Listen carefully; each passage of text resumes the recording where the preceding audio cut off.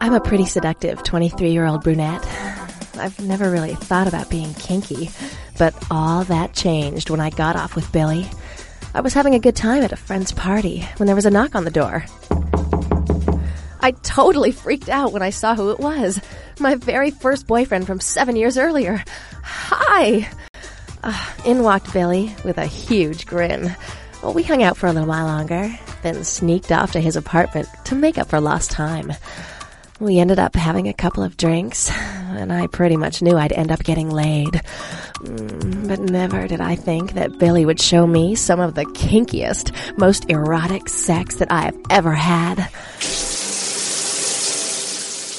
After I took a quick shower, I came back to the bedroom to find to my dismay that Billy was asleep.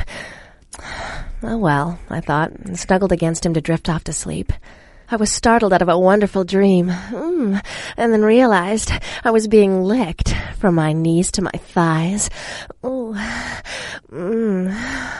Billy waited until I was fully awake before licking my throbbing clit. I exploded in ecstasy, with my pink nipples at full peak, as he pounded into me with his finger, still licking my juicy slit. Yeah.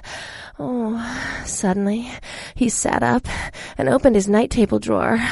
It was filled with magazines, lotions, vibrators, and various other toys. Pulling out some melon lotion, he said, "Want to try this?" I nodded, willing to try anything once. He spread the lotion all over my tan body. I felt warm and tingly instantly as he spread it over my cunt. And dove his tongue into my snatch yet again. Oh, God. I was getting closer. But I totally wanted a 69. Getting on top of Billy, I poured some of the yummy cream all over his luscious prick. There we were, licking and sucking each other at the same time. Somehow, Billy got a vibrator and stuffed it up my dripping cunt. That was all I needed. I came immediately. That must have turned Billy on, because his thick cum pumped into my mouth. Since then, Billy and I have had a wonderful sex life with lots of adventures. I'm never bored, that's for sure.